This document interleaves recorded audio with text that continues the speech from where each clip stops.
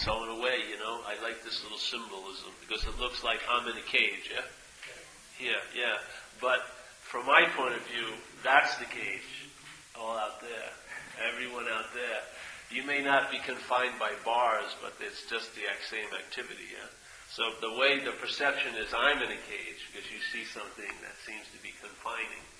But in fact, the way we see this is a form of looking, which is the true cage, yes? Self-centeredness is a very small window of seeing how you see things. It's a form of looking. So like a friend of mine was just talking, who's leaving now, I was going to show her. She was just talking to me about having to let go of something, yes? And you've run into that many times, yes? Something has gotten to a point where it's really seemingly bothering you, or it's bothering someone who you're invested in, or whatever, yes? So you have this real need or a drive to let go. Yeah? I've got to let go of this, or whatever meaning your mind will give it. But the thing is, if there's a sense of a you that has to let go, there's a prior sense of a you that's holding on. Yeah? Now, when the prior sense of the you that feels like it's holding on lets go, it's definitely going to hold on again. Yeah? Sooner or later. Because the way the mind works is binary or dualistic. Yes? So letting go and holding on are sort of the same thing, different movements of the same thing, yes? A mental movement. The false singularity of you stays the stable point. See? So there's always a you that's letting go, or always the you that's holding on, yeah? The letting go and holding on change. They go back and forth, different degrees of it, but the you, the seeming authentic reference point, is really the bondage, yeah? Not the holding on or the letting go. Those are just movements. But the stability of the fixated idea of being a someone, a long-lasting, independent, separate entity, that's the real bonding mechanism. Not the holding on or letting go. Those are just movements, yes? But there's always seems to be a you with both of them. So if you're not that you, then if there's no one to hold on, then there's no one to let go. That's actually is the experience of what you call letting go. That's what it really feels like. When that's seen, that there's no one who's holding on, and therefore there's no one that's needing to let go, that's the letting go. That's what, when we say, I feel great, I let go of something, yeah? That feeling really isn't captured by that statement because it's very fleeting, because you get this mental feeling of relief that you let go only to hold on again. But the real feeling of letting go is not being the one who holds on or lets go. Yeah? They're just movements of mind. That movement of mind is like a tide, and there's a false ocean, and that ocean is that there's a long-lasting, independent, separate entity. So on the surface of that ocean, it's like a pseudo sense of oneness, yeah? You, as this long-lasting, independent, separate entity. That false sense of oneness seems to be stable through all the movements. So on the surface, there's letting go, and then holding on, getting close, being far, feeling really connected, being disconnected, yes? Feeling super conscious, then feeling really unconscious, feeling great, feeling terrible, yeah? They're all movements, but you have to see those movements have meaning based on the stagnant little taking of you as the ocean, yeah? That's what lends all the meaning to letting go and holding on. Yeah? It seems so important for you to let go. The importance isn't in the letting go. The importance is the you that's holding on and letting go. That's the importance, yeah? The importance just gets distributed either this way or that way, but the constant distribution of that importance verifies the source, which is you, and there is none. Yeah. So the freedom from letting go and holding on isn't about learning a great way to hold on less and to let go more, but to realize there's no one holding on or letting go. Like a great master, well, for me he was a great master, said to someone in a particular talk, he says, listen, don't worry about letting go of your possessions, just let go of the possessor. Yeah. The possessor is what's giving the meaning of bondage to the possessions. Yeah? There'd be no bondage by possessions unless there was a possessor. Yeah. It's not the stuff that bonds you. It's the meaning your mind gives the stuff that bonds you. It uses the stuff to distribute a meaning to. And that meaning, it's like the Course in Miracles it still says that you and I are the dreamer of the dream. Yeah? We forgot we've dreamt the dream. We forgot that we're dreaming. We forget that we're the dreamer. And we've given everything we've dreamt the power to affect us. That's what it's like. So here's this ocean of stability, this false sense of self, and it dreams in low and high tides. It dreams dualistically. So it's holding on, letting go, getting close, being far, feeling really connected, feeling disconnected, feeling up, feeling down. Yeah? It just moves. But the frame, where all the movement is being captured, isn't moving. And it's actually the frame, what you want to call it self-centeredness, yeah? The frame is dictating the movements. Yeah? Just like the ocean isn't moving on its own accord, it's affected by the moon, yes, it's affected by the wind, it's affected by the bottom, if you see waves or not, yes? So all these variables go into producing the effect of what you see on the surface, yeah?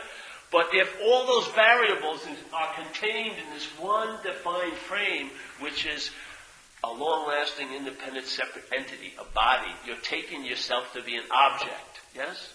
Instead of being the no thing, which is demonstrated by seeing, by the awareness, you're taking yourself to be someone who's aware. And that someone is signified as a body. Yeah? So then, as soon as the someone, which is a thought, yes, is now placed in the throne of all importance, which is, it's you. You can't have a bigger meaning given to anything than that. Now there, that becomes the center of that realm, and now the mind, the conditional mind, thinks about you as a body. Look at your system of thought. How does your thought system present you? As a body, doesn't it? When you're thinking about you, it's usually as a body, or someone in a body, yeah? When you're thinking about you in the past, how are you pictured in that little realm of the past? As a body, yeah? And when you're worrying about you in the future, what represents that you? A body, yeah? So the system of thought and interpretation called self-centeredness, it takes you as a body. That's its center, yeah? It's fixated on that. And so when you say I'm obsessing with self, what is that but the mind's thinking about what it takes you to be? Yes? So, but there is nothing, but there is, you have to use the word something, there is no thing, let's say, there is an awareness that is prior to the activity of all that. Because that awareness is what's seeing the activity of you seeing. Yeah? When there's a feeling of you looking, there's something that's aware of that. That's where you're getting the feeling of you looking. You're not getting the feeling of you looking from you looking, because that's not what's happening. There's just seeing. The feeling of you looking is a mental product. It's a process, yes? Seeing gets claimed by the mental system and is turned into I'm looking. Yeah? So the seeing is seeing the looking. It is. The seeing is seeing the you that believes it's looking. So there's a seeing prior to when you start to be looking. Because what's looking is actually the seeing. Yeah? Not you looking, it's seeing. Yeah? The seeing is happening. The mental process claims it, tries to, and goes, I'm looking. So it intersects the seeing, yeah? And places itself here, and then its world starts from this point. It makes up a pseudo point. In what's always happening at all times, it makes up a certain reference point, which is you as a body. You're stuck there, and now seeing's happening. As soon as it goes through this prism, it turns into I'm looking. Yeah? It's the same seeing. Seeing, or undifferentiated light moving through the prism, hits this prism of conditioning, now it differentiates. So the seeing is forgotten, and now it's taken to be I'm looking. I'm the one who's looking. I'm the one who's looking. Yeah. I claim awareness. In recovery, it says the whole how and why of the program of recovery, the whole how and why of it is to quit playing God. That is the first movement of playing God. It claims what you want to maybe name God's activity. It claims it. Yeah? The conscious contact, it claims to be the one who's in conscious contact. Instead of being something that's contacted by consciousness, it claims this to be the one who's conscious. It's amazing, eh? It's an amazing leap. So there's awareness which presents a sense of being a body. Without the awareness, there'd be no sense of being a body. But the awareness of the body's forgotten, and now we believe the awareness is something the body's doing. Yeah? Unconscious. I've made a decision today to be conscious. Yesterday I made a bad decision to be unconscious. But today I'm making a decision to be conscious. All this is movement of being conscious and unconscious on this giant sea of consciousness. Yeah?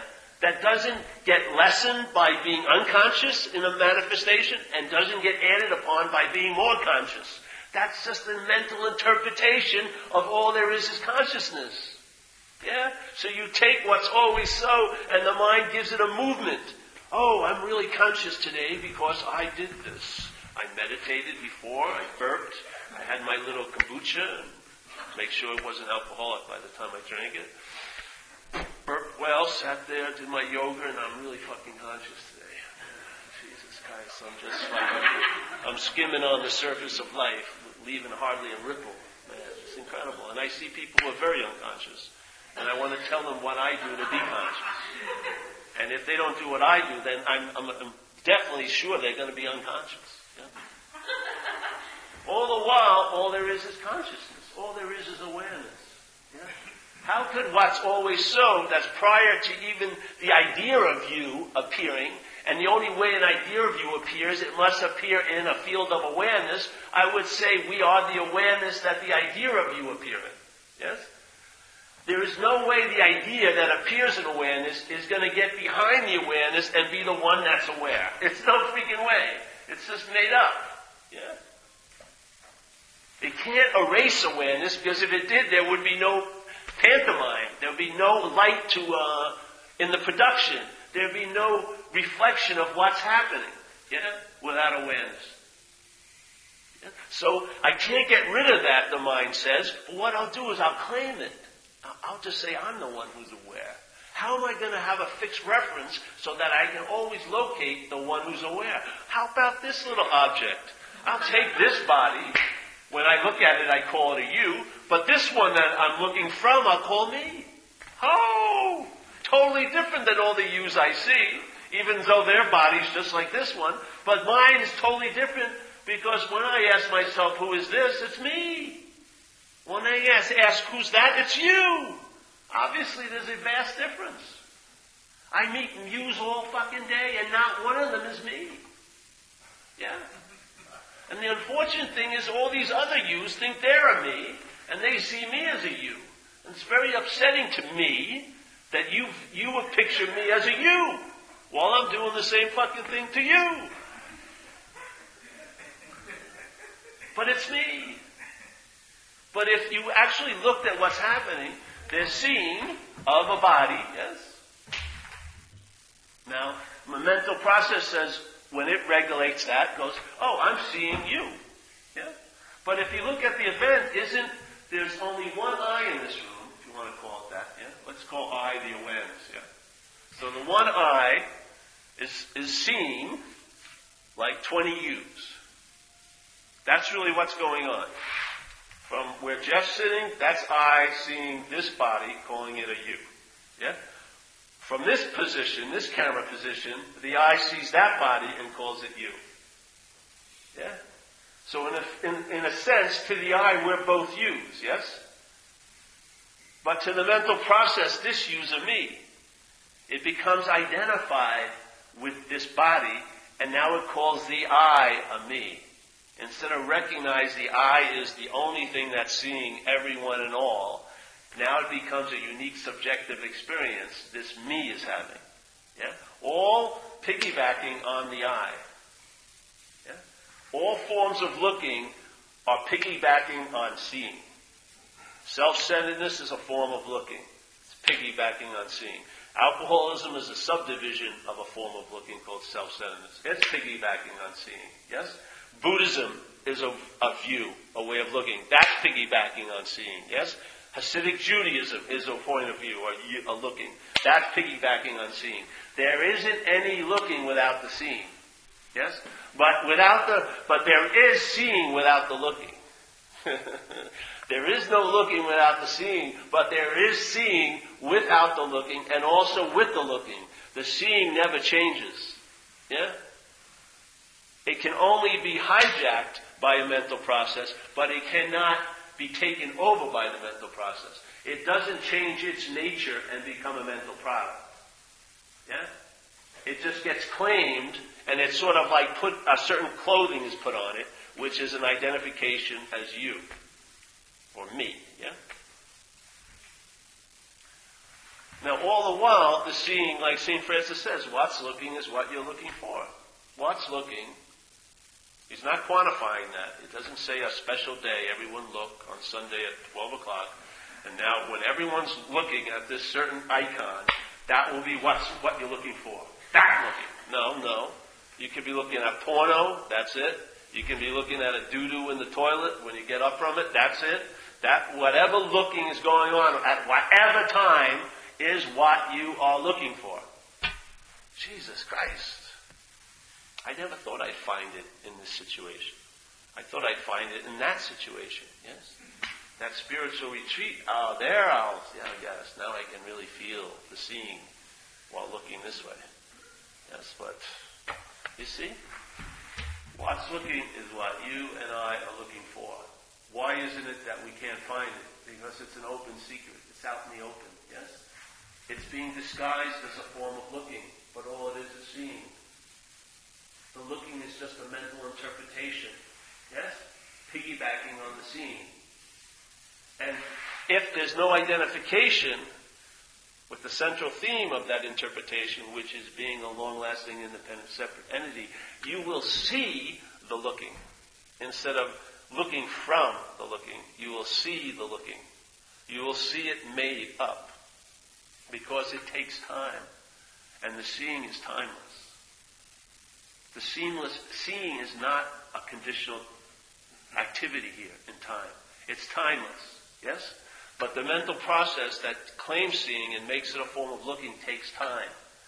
And there's a pause between the one and the other occur. Yes? The seeing never occurs, it's always occurring, yes? That's the pause. Then a mental process takes time to claim that seeing and make it into a form of looking. You, not you, but there's a seeing of that form of looking being made. Yeah? In that seeing, even if it's for a split second, there can be a transfer of incredible wealth of information, which is, I'm not that. I am not that. I am not that which thinks it's looking. I am not that which thinks it's got to give up something. I am not that that's holding on to something. I am not that that's letting go. It doesn't exclude letting go and holding on. That's activity of an interpretation, but it doesn't imply a one who's holding on or letting go anymore. That's freedom. Freedom from what? The act of bondage to the idea of being a self. Freedom isn't something that you're going to get. You know, you're finally going to acquire it as if it's like a stagnant, like rock-like object, and then you're going to bring it home to your mantle, your spiritual mantle, and put it up there with all the other great revelations you think you've had. And sit there. No. Freedom from bondage of self is an activity. It's a manifestation. It's a movement here. Yeah? Just like everything else is a movement. It's a movement. If you could say it's freeing, it's not freedom, it's freeing. Yeah. It's freed from the bondage of self. The bondage of self is when you take a mental idea to be what you are. Yeah? You give it the biggest meaning the mind can give it, which is it's you, which is much bigger than the meaning that the mind gives God. Much, much, much bigger.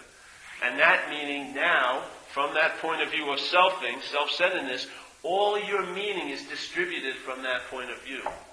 From from that form of looking, every one of them. Yes? And now you're living the life brought to you by selfing.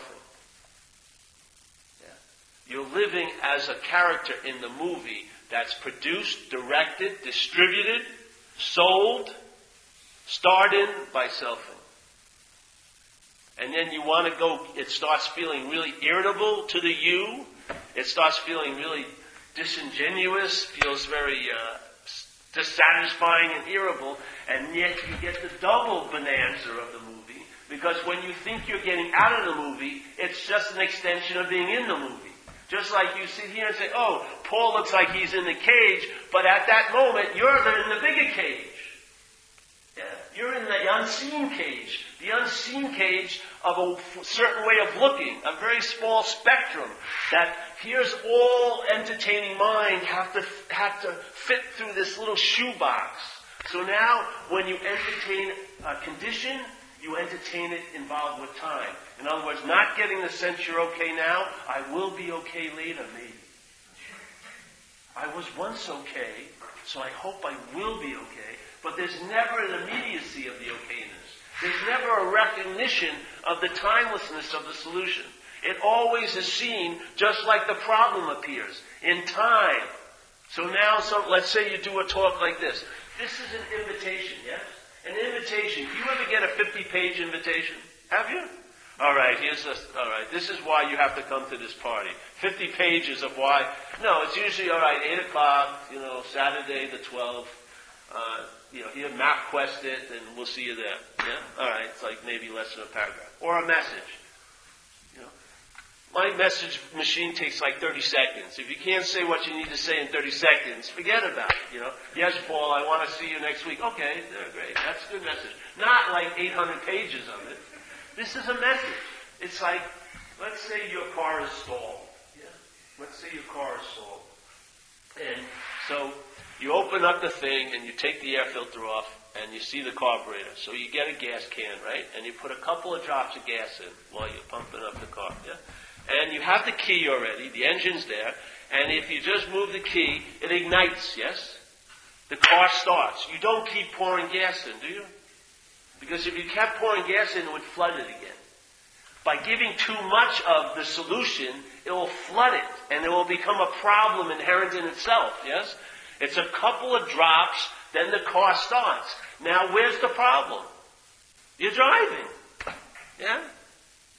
This is what it's like. The mind is there. It's like a giant, let's say, sea of chemistry. All it needs is a catalyst. You know what like a catalyst is in chemistry? You apply this little chemical, and it incites the other chemicals to produce something, yes? That's what an invitation is. The mind is fertile, incredible, it's never changed. It's open as sky. Nothing that is appearing in it or seemingly outside of it has any true effect on its real nature. All the mind needs is maybe a couple of drops of a message. Hey, you're a lion. Yeah? And the lion is a bad example because you think it's an object. But let's just say you're a lion. Yeah? The message is you're a lion. So everyone sometimes will have a hit, aha, an unspoken yes, yeah, I'm a lion.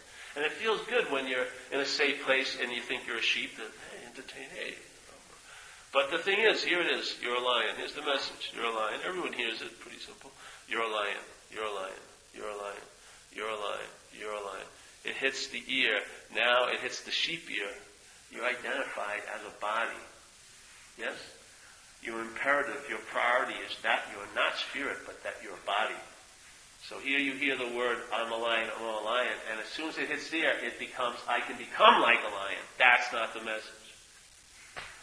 I can become like a lion. A lion will be a lifelong path because you'll never be a lion. You will never be able to leave your sheepness and become a lion. The whole point is to question your sheepness. If you're not a sheep, what are you? You'll find out. In this case, you roar. You're a lion. Yeah? It doesn't take any freaking time. It's just a recognition. The joy of it here in manifestation, it will play out. But the idea of trying to coax it into understanding something that it cannot possibly understand as a sheep instead of just questioning the sheepness, which is you take that whole block out of the way, and there it is. Yeah. The open secret, the gateless gate.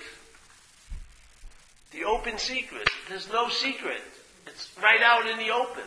What's looking is what you're looking for. St. Francis couldn't have saved us more time. Instead of 800 pages of the next self-help book, you get one, like half a sentence, that has more impact than all that other baloney. Hey, what's looking now is what you are looking for. I don't think so. I'm looking for a car. I'm looking for that. Yes, but those are all mental images, symbolizations of something that it can't symbolize because it's no thingness. Yes? It doesn't have numbers in an account page. It doesn't have quantity. It doesn't have weight. It can't own it or privatize it or claim it. Just like in recovery it says, you have it by giving it away. You can't tattoo it. You can't brand it. There's just a recognition of its always so-ness. Yeah? And then it thaws this mind out of the knowing, because the knowing, you think that's an activity, it's total stagnation of mind.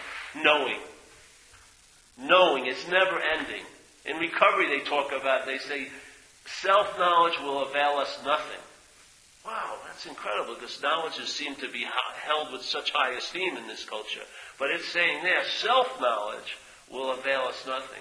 The way I interpret that, any knowledge claimed by selfing, yes, the idea of being a long-lasting, independent, separate entity, is not going to lead you to freedom from that selfing. You're just going to know how shitty it is to be a self, and yet there'll be no relief. It's even worse. It's like being a professor of holes, and you find yourself in one every fucking day. But, I've seen this hole before. Oh, great. That's great knowledge. You're still in it. Yeah.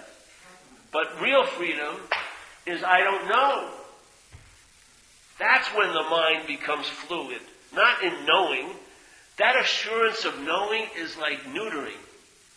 The I don't know in Zen is seen as the highest form of mind, because in the I don't know, what happens if you're in the state of I don't know? You find out. Yeah? Find out has much more conviction than knowing. Because this thing that's thinking it's knowing is binary. It's dualistic. It knows, and at the most important moment when it really needs to know, it acts like it doesn't know, as you found out, haven't you, in life? Many, many times. I read, the 12 rules of a good relationship, and I went over them month after month in every little self-help thing, and then when push come to shove, it was all out the window. Rage showed up, and fuck you. Give me those shoes back I gave you. So what are you going to do? Get more knowledge and it's going to help you? The whole point is I don't know.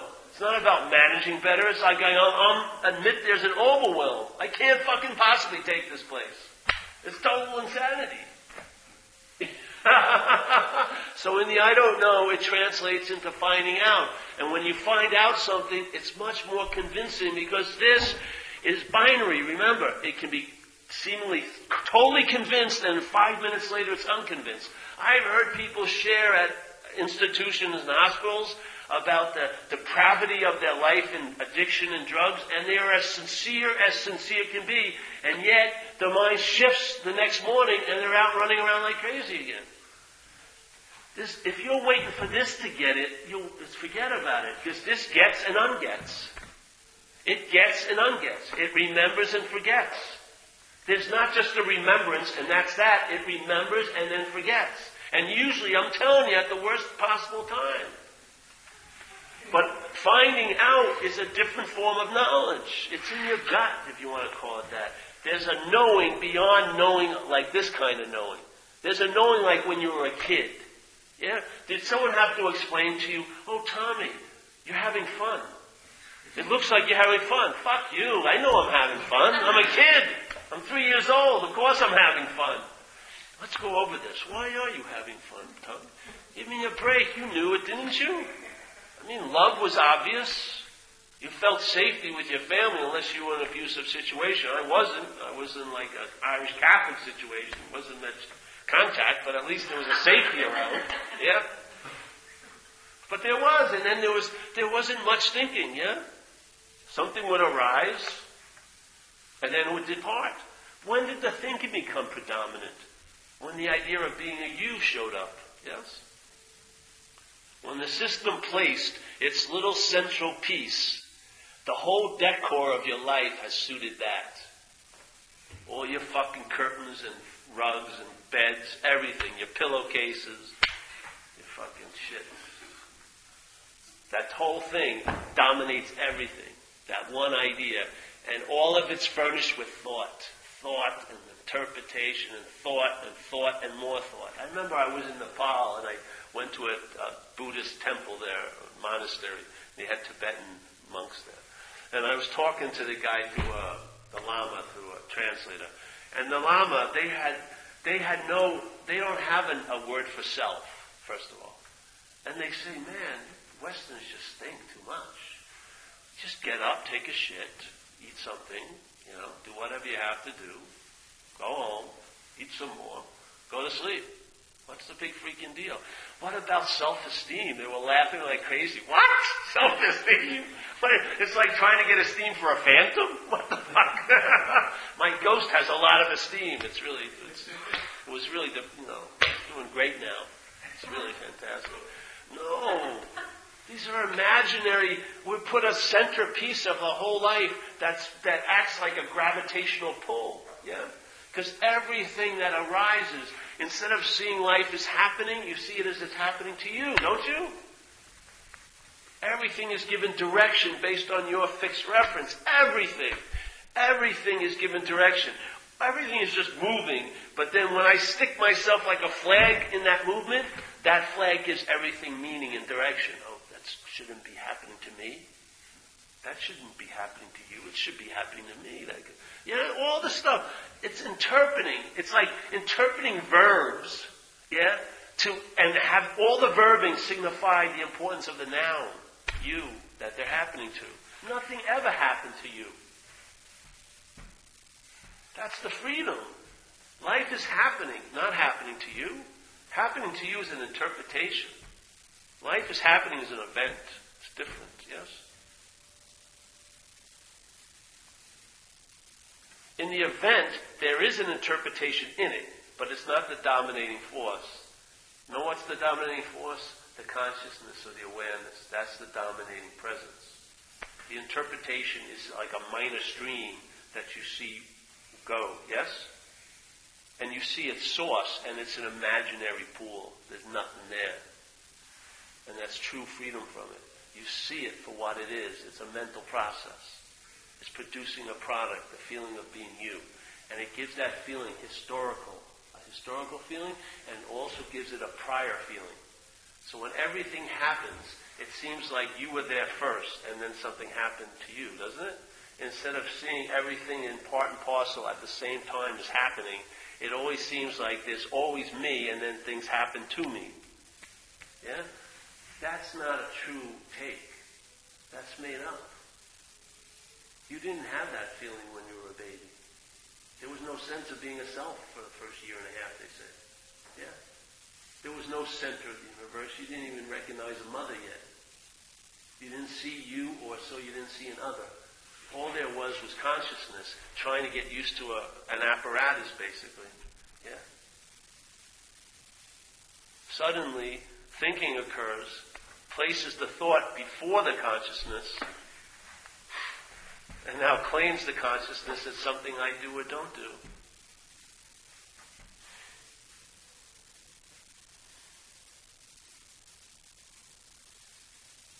And now we're just constantly applying time solutions to a timeless solution.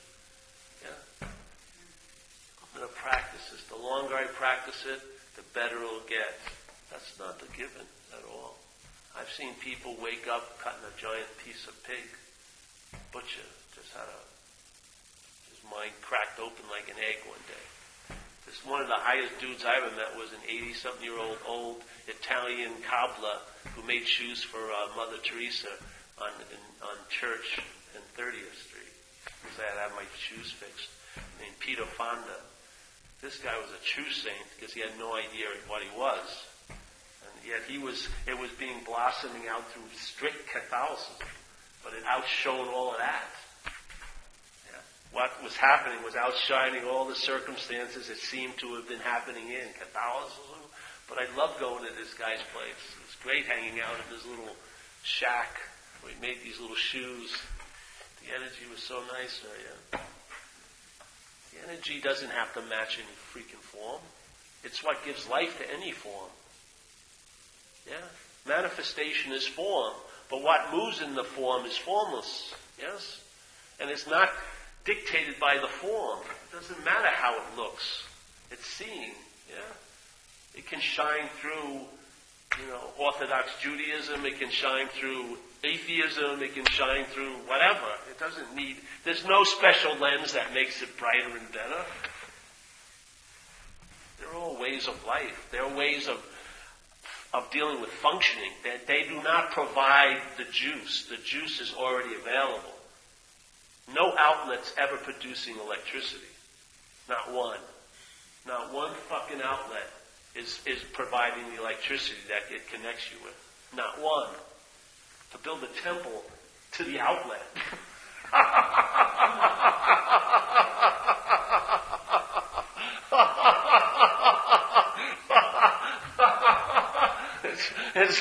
It's like feeling around a dark wall looking for the things and then getting electrocuted. That's it, I got it. You put on the light, it's Al's Deli. It wasn't the temple. Al's Deli? No, how did I get it here? So what's so cannot become so, yeah? What's so cannot become so. What's timeless can't be approached through time, obviously. What's everywhere can't be found somewhere.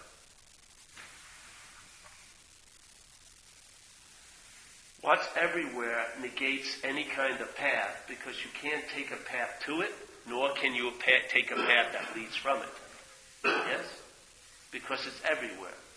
There's no center in everywhere. Everywhere in everywhere is the center. Yes? At all times, it's always available with no requirement necessary. You've already fulfilled the requirement. What's looking describes seeing. What's looking is the interpretation of what I am, seeing. What's bonding me to the looking is the idea of being the one who's looking. If I'm not that one who's looking, then all looking displays the seeing that it is. Yeah.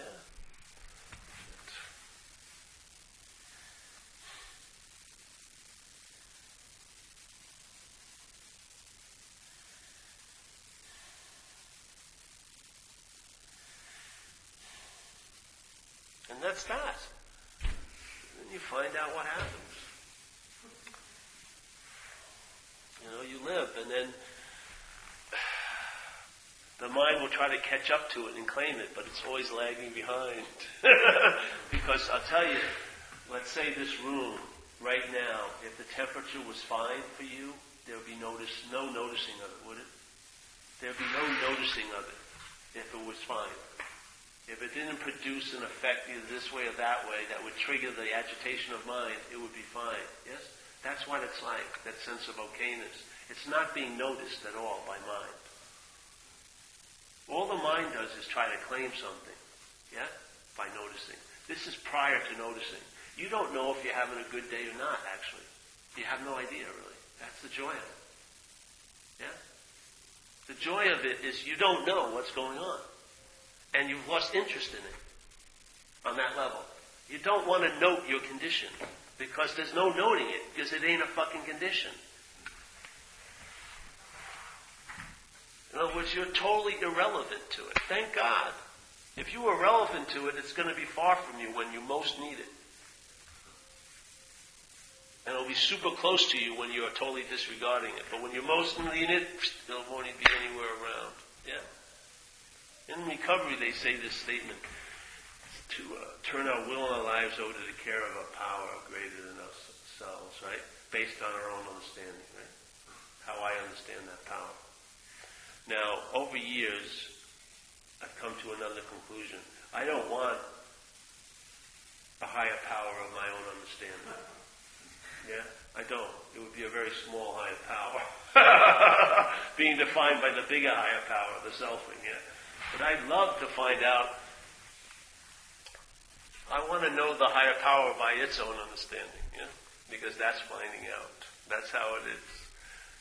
And I'll tell you, no matter how big you think you can entertain, it's tiny and very small and partitioned compared to what will be revealed. Yeah.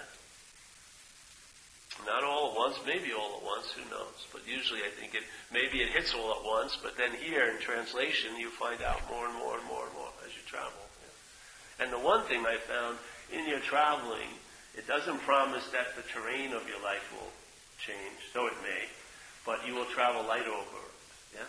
No matter what your life entails for your little action figure, you'll travel lighter over it. That's a damn good solution, I think, yeah? And you'll know the tree by the fruit. I mean, that's what happens. You can't see the tree because it's no thingness, but you'll intimate it by what happens to you here in this little pantomime. Yeah. And once the bondage to self, see, when you see you're not that, the solution verifies the problem, yeah? When you see that you're not self, you see it. You see it. You see the making of it. You see it. Yeah? It's like what was sort of behind the scenes comes out in broad daylight.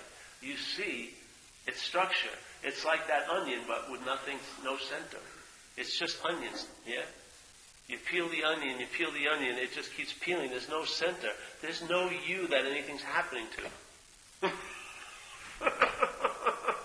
All the meaning about how everything is so important that's being distributed outside is seemingly coming from this one inside fixed reference. There is no fixed reference. Once that's seen to be untrue, then all the meaning changes. All the meaning just starts shifting.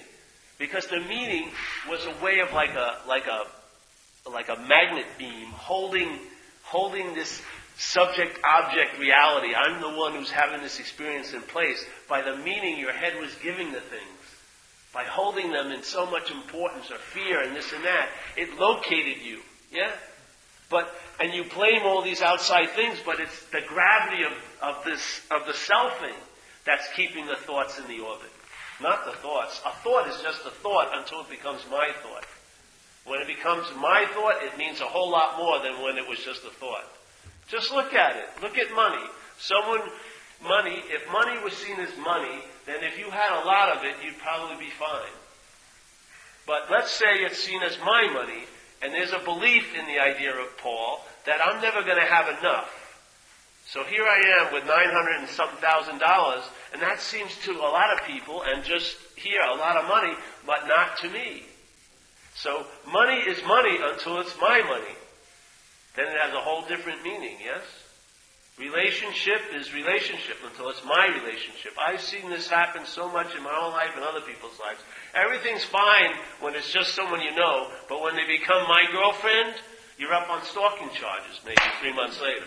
Now you're going through their internet, email. You think you have the right to listen to their fucking phone messages. It's unbelievable. A huge leap of being the proprietor just gives so much different meaning, doesn't it? So it's not the thought, it's not the girlfriend, it's the my. Yeah? The M-Y. What does that represent? That word represents the act of being identified. Yeah? The act of claiming, the act of having, the act of owning. In that act of owning, that's the activity of bondage. But the act of this, not seen, promotes this and that. Yeah? The activity promotes, this looking promotes the looker. Yeah? And then the looker interprets the seeing as looking. Yeah? And when the looking keeps looking, it implies a looker. And then the looker interprets the seeing as looking. And the looking refers and reinforces the looker. And then the looker looks at the seeing, and now it's looking. And da-da-da-da-da-da-da-da-da. It's like a self-sustaining system. But it's a verb, and it can be startled into stopping. Yeah? And you've had a pause in your life. I'm sure you have. Many of us have. And when that pause happens, something stops, but something continues. I would say we are that which continues, then that which stops. The selfing stops, and at that point, the projector is not projecting light and creating this sense of selfing, and there's a pause there. And I say that's your original face. That no-thingness, that pause, that verb, with not a noun in sight. Yes? When the shift of mind goes from noun and verb to just verb,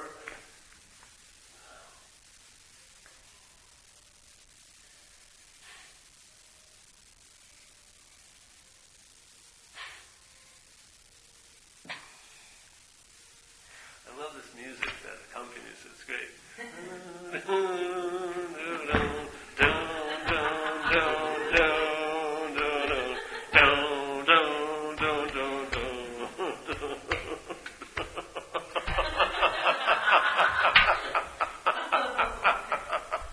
All right, so listen. The cage match is going to start. So I'm going to challenge. Anyone have any religious background? Let's go. Come on, motherfuckers.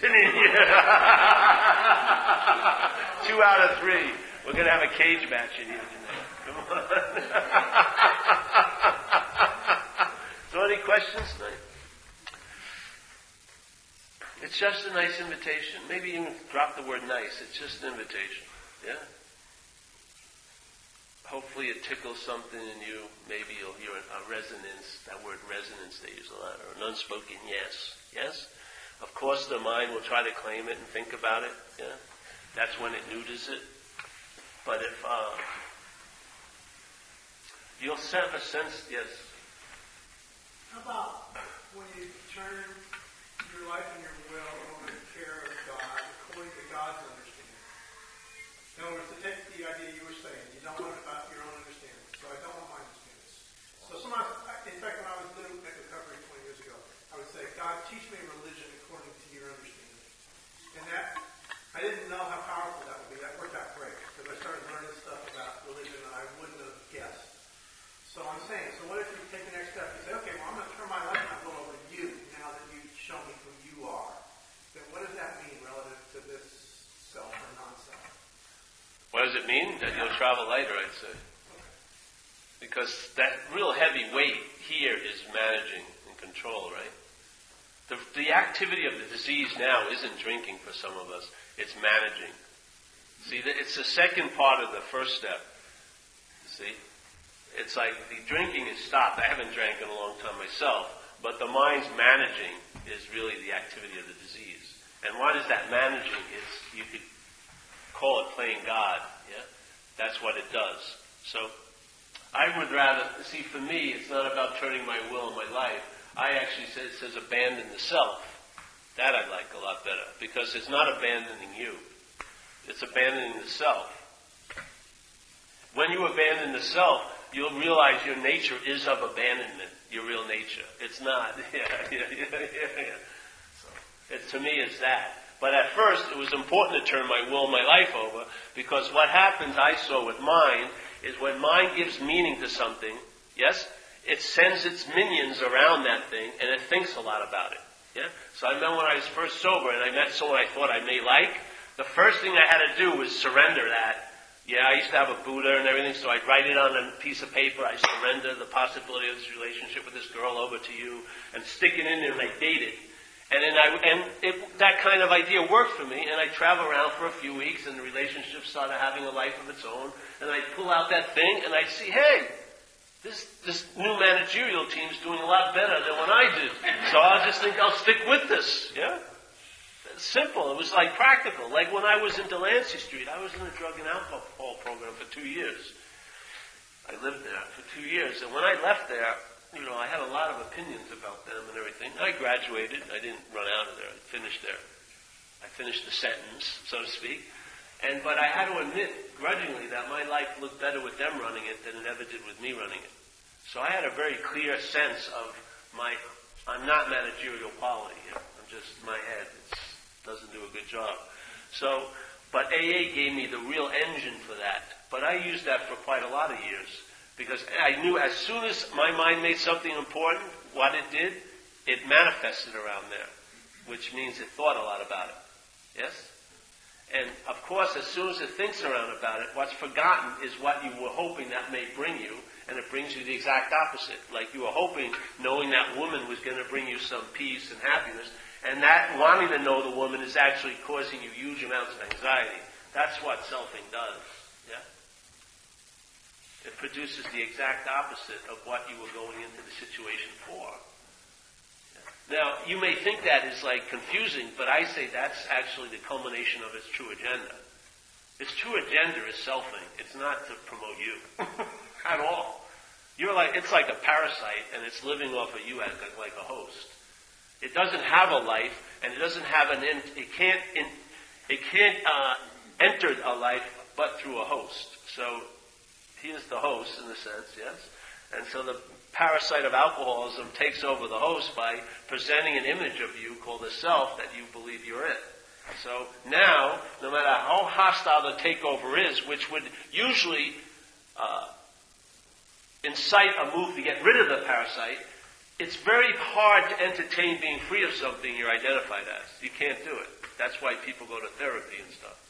That's why they try to civilize themselves. That's why they go and take anger management things, or they read a lot of self-help books. Yes, all this kind of stuff are ways because they can't entertain being free of it because they're identified as it. So they've got to try to change it, so that their life can at least have a little fucking room.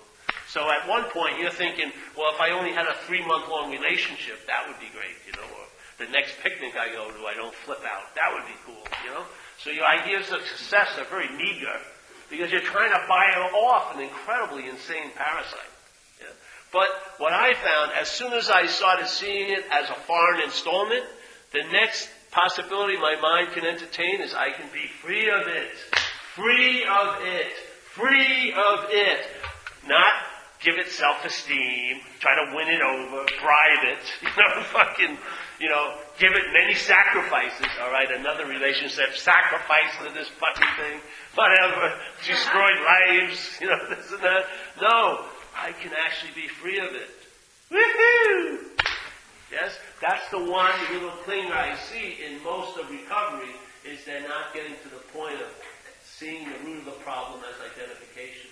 They're still in the root of the problem as being obsession with self. But I believe it's not that. I believe when the mind's identified as a self, what it does as this activity is obsess around self. That's what I call selfing. But the real problem to me is identification as a self. That's the problem. Because I can say this, with strength, because I found out by the solution what the problem is. When I entertain, I may not be that. The solution that started to prevail in my life demonstrated I was on the money about the problem. I got some long-lasting radical relief. And that's enough for me. I don't need anything to verify it other than my own gut. Yeah. I don't need to read a book to say I'm right. Who cares? I'm living it. It feels cool. Yes. In my tradition, what I know, in other words, not the numbering system, the way I can meter, or the currency of what's going on or not going on, is the name of that is love. And so, could you bring that into this? Well, it's already here, so. I mean, in other words, like when that false self is put aside and what you're left with in that pure seeing like that is the love. Well, I don't like to use the word love, because I think it has a lot of connotation to a lot of different people. Some of it leaning towards emotional stuff, but for me, it's got a lot of qualities all mixed in. You may call it love. How it mostly presents to me is clarity, extreme clarity and clearness, like open sky, which to me is sort of love. For me, it's a total demonstration of love, because every moment that you're alive, it's inviting you through conscious contact. Consciousness is demonstrating itself through contact. So no matter how far away you think you are, the invitation's always laid at your feet every second as long as you're alive. To me, that's love. That's an incredible amount of love. Yeah. So I don't know. If you can, it's like, so when someone gets motivated, if it went through a different type of writer, it would be written a different way. Everyone has a unique sort of take on it, I guess. That's my take. Clarity feels really something. Yes? So what about the body? It's not, if it's just our action figure and it's not who we are. Buddhism is the way to be present because it's the thing that's actually happening. Like the breath is actually happening. Yeah. The body's cool, as long as it's not, I would say as long as it's not taken to be you, it's awesome. It's a great, this place wouldn't be happening. This is the vehicle for this experience to occur, yes? In the manifestation. I like the body a lot. It provides, there's certain things that, I have tendencies of things I really love that need a body to do them, I mean, I surf, so I need a body to get in the water. So I think that's pretty cool. So I have no problem with the body. Actually, this body's gotten the healthiest it's ever gotten because the big mother hen that was constantly sitting on it, which was throwing me as an urban renewal project for the rest of this fucking life, finally got off the big golden egg and walked away and got involved in other things, and my body's been really happy about that. Because when it was most people I find who I know, their idea of the body is a mental concept, They're living like those dogs you see that have mange and stuff. You don't want them to itch, so they have those cones on. Most of us are just living like with these mental cones, really. And we may think we're totally into the body, but it's a concept of the body. The body's cool. I have no problem with it. And the idea of presence, there's something prior to breath, though. The field of awareness is way prior to the activity of breathing. So that is helpful, but that is quantumly different. When you sense the presence, it's just different. It's prior, it has no quality of time or process, It's got a whole different flavor than here. And yet it influences here with its flavor once it's entertained by mind, It does. The presence will influence how things seem to go and be in your experiences. It will flavor them, by just recognizing its presence. And its presence fits the word presence. There's no time involved in it.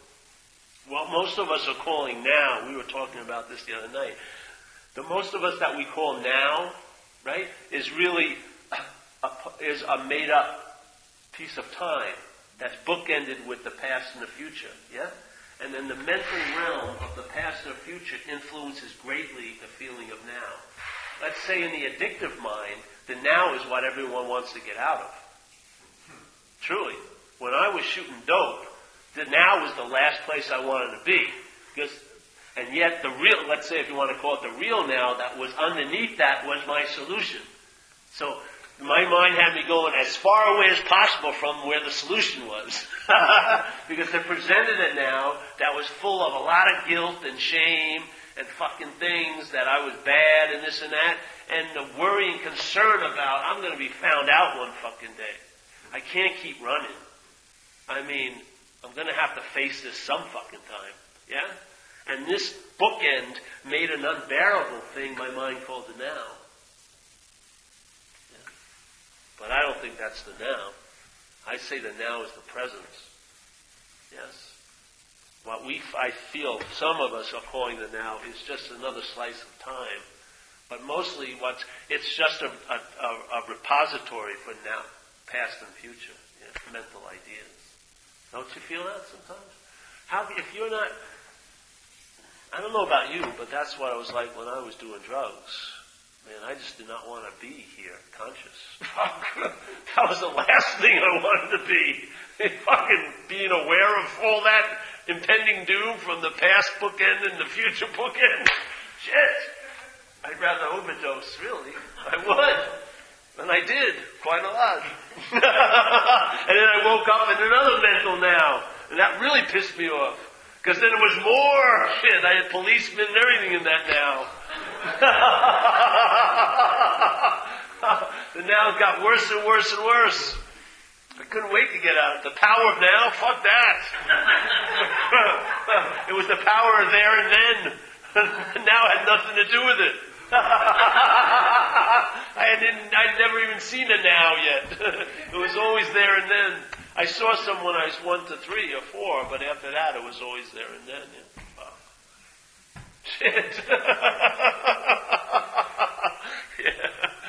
The power of now. The power of now to fucking scare the bejesus out of me. all those convicted court cases in the mind's court. That's why we're trying to get like a pardon up here. There's no pardoning. The case is airtight against you. You need to bring all these cases up into the court of light. That's the only place where there's a pardon. You're ahead, you're already convicted. You're just living out a sentence, basically. Your head has you fucking zeroed in on. It knows you exactly the way it knows you, and it's not budging.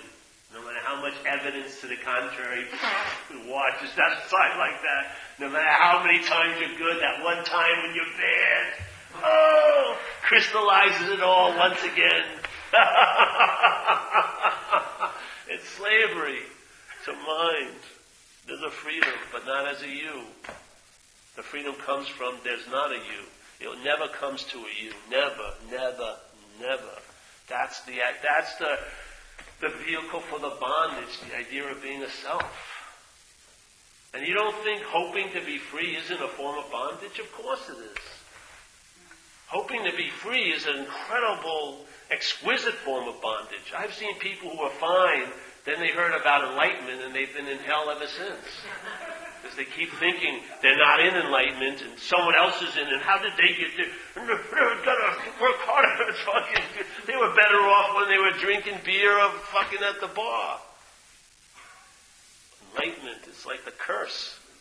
This is like you're freed from the need to be liberated. It's really fucking good. Shit. The last place you want to go is out of here. You realize the way you transcend this place is being here. That's the way you transcend it. When you finally stop and be here, that's the transcendence of this place. I've been trying to get out of here my whole life. My whole life, since I was 4 or 5, I've been trying to get out of here. Through books, science fiction books, Edgar Allan Poe, through drugs, through spirituality. Yes? I've been trying to get out of here. Every time I was trying to get out of here was actually being in here. It was like when I was young, things overwhelmed me, I tried to make them as unreal as I could be. Yeah?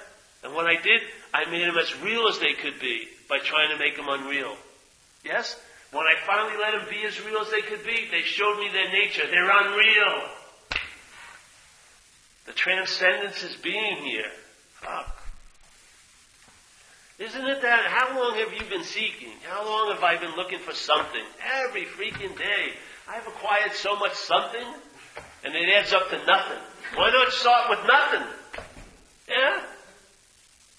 When you get a lot of something, and it adds up to nothing, that's a mental nothing. When you get nothing, that's an incredible nothing. No thing. You're left with no thing. Yeah? Haven't you been addicted to something, more and more and more and more? Have you ever read a whole self-help book all the way through? Probably not. I never did. I'd read 1 or 2 chapters and then go buy another one maybe, or another spiritual book. Fuck. I didn't want to find anything. I just wanted something to do. Seeking. Shit,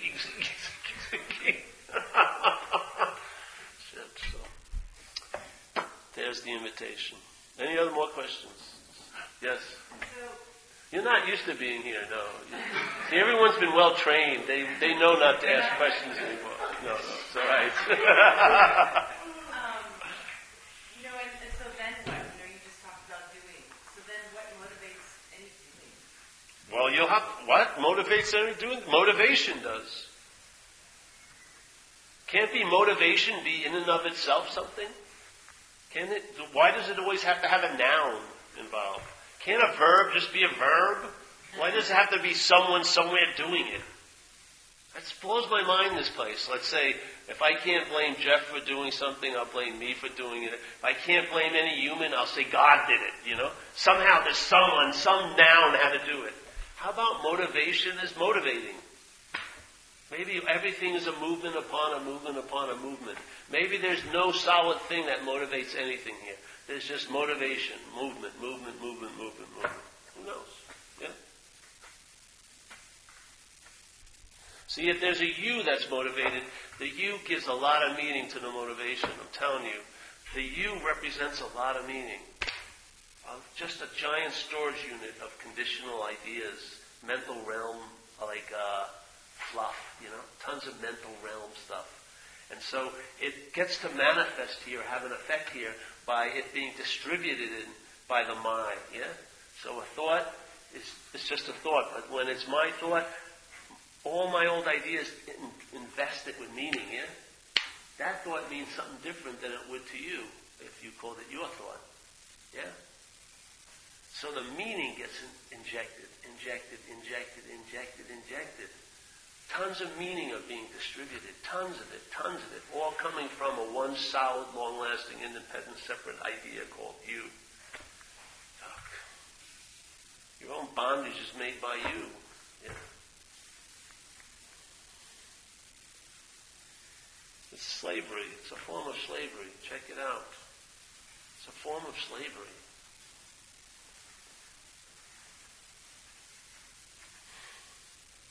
We used to talk about, some of us here are addicts, and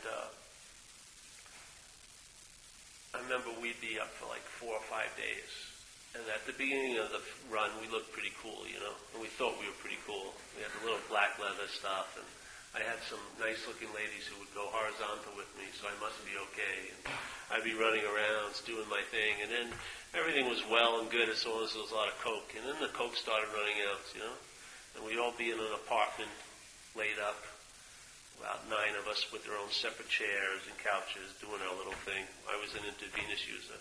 Then one of us, the idea that there was no more coke would hit, yeah? So that one would be sitting there like this, and then suddenly it would start looking on the rug, and false evidence started to appear real, like lint looked like cocaine or something like that. And slowly, without really not taking, you'd maybe look once around the room, and then you'd be down like this. And you'd be sort of going around looking at things with the great expectation it could possibly be some coke. I hope so. And then the one person would see it and they get down. And in about 5 minutes, the whole place, everyone had their little acreage. You could don't go past this couch already. Come over here. And we'd be like trying to harvest like an imaginary crop. There was no fucking gold. You have to realize something powerful was driving that behavior, yes? Something that would take a cool character, put them on their knees, and start hoping that they're seeing a rock of narcotics and a piece of lint. That's a powerful juice going on, mental juice. I mean, that's seeking on a large scale. It's a craving to be loved. Yeah, I know. Yeah, shit. I had a whole lot of that craving, bro. You see, though, you see the movement of the conditioned mind's in. Being love, but not realizing it. Yes? And then having itself make symbols of what it thinks represents love, signifies love, and then tons of meaning given to those things, and yet an absence in the delivery of the love, which produces more want, more craving, more need, and never taking your eye off the ball. The same system keeps applying. It's outside. That will deliver it to you. Go get it. Yes? Fuck. Slavery. Extreme slavery to a system of thought and interpretation. A mental, parasite, if you want to look at it that way. You see, it thrives off of that. It thrives off of wanting and not having. It does. It craves drama. It loves it. It's juicy for it. It doesn't want any fulfillment. Fulfillment would be its absence. Lack of fulfillment is where it appears. Because it's the boss there. It's running the show. I'm going to get what I need and that's going to deliver it. But its absence is the fulfillment. Its absence is the fulfillment. And that's the last thing it wants.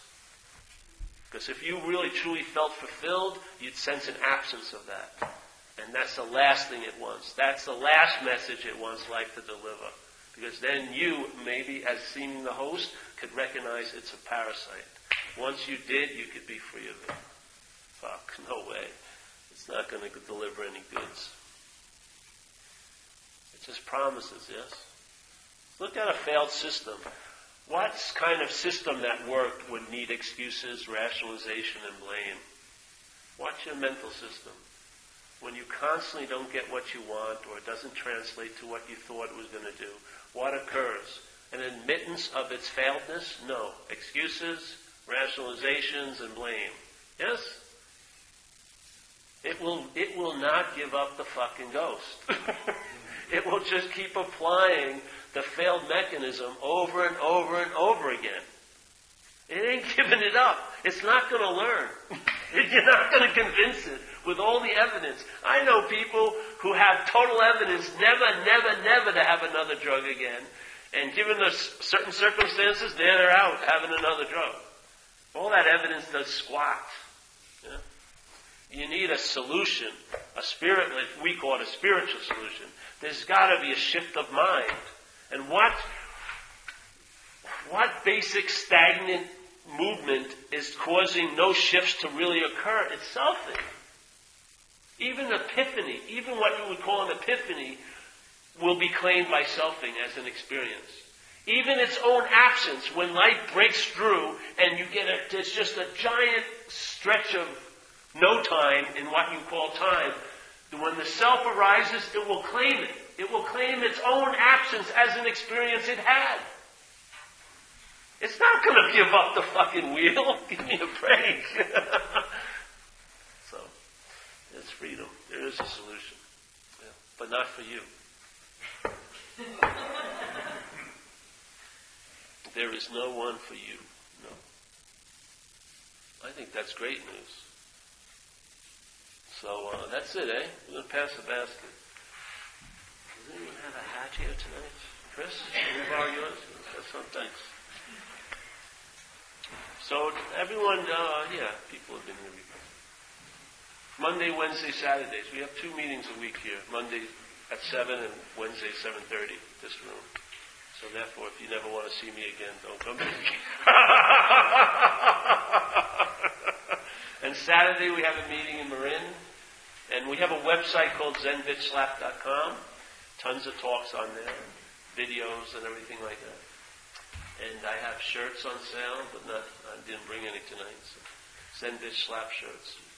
I do shoulder massages 10 minutes after the meeting.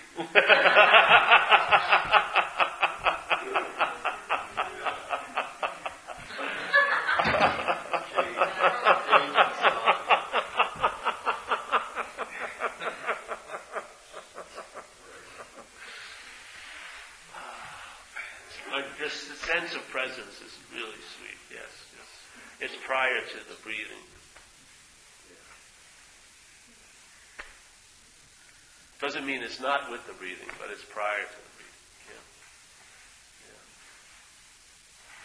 Yeah. All right, we done? The cash? All right, we'll...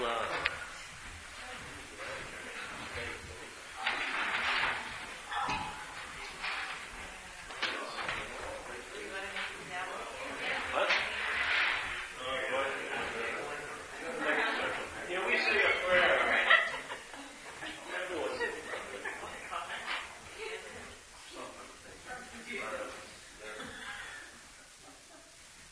So, Deb, you want to use... I don't know about that. Mary,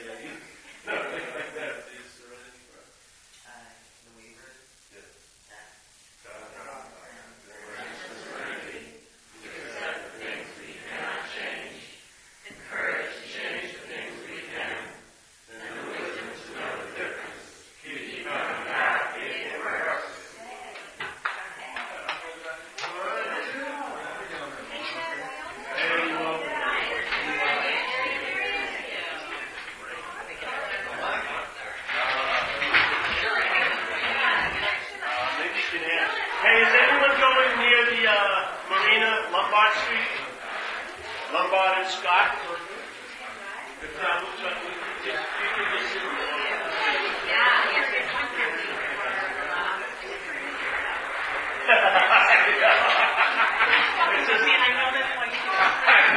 It's just something they have inside this other room. Monday we have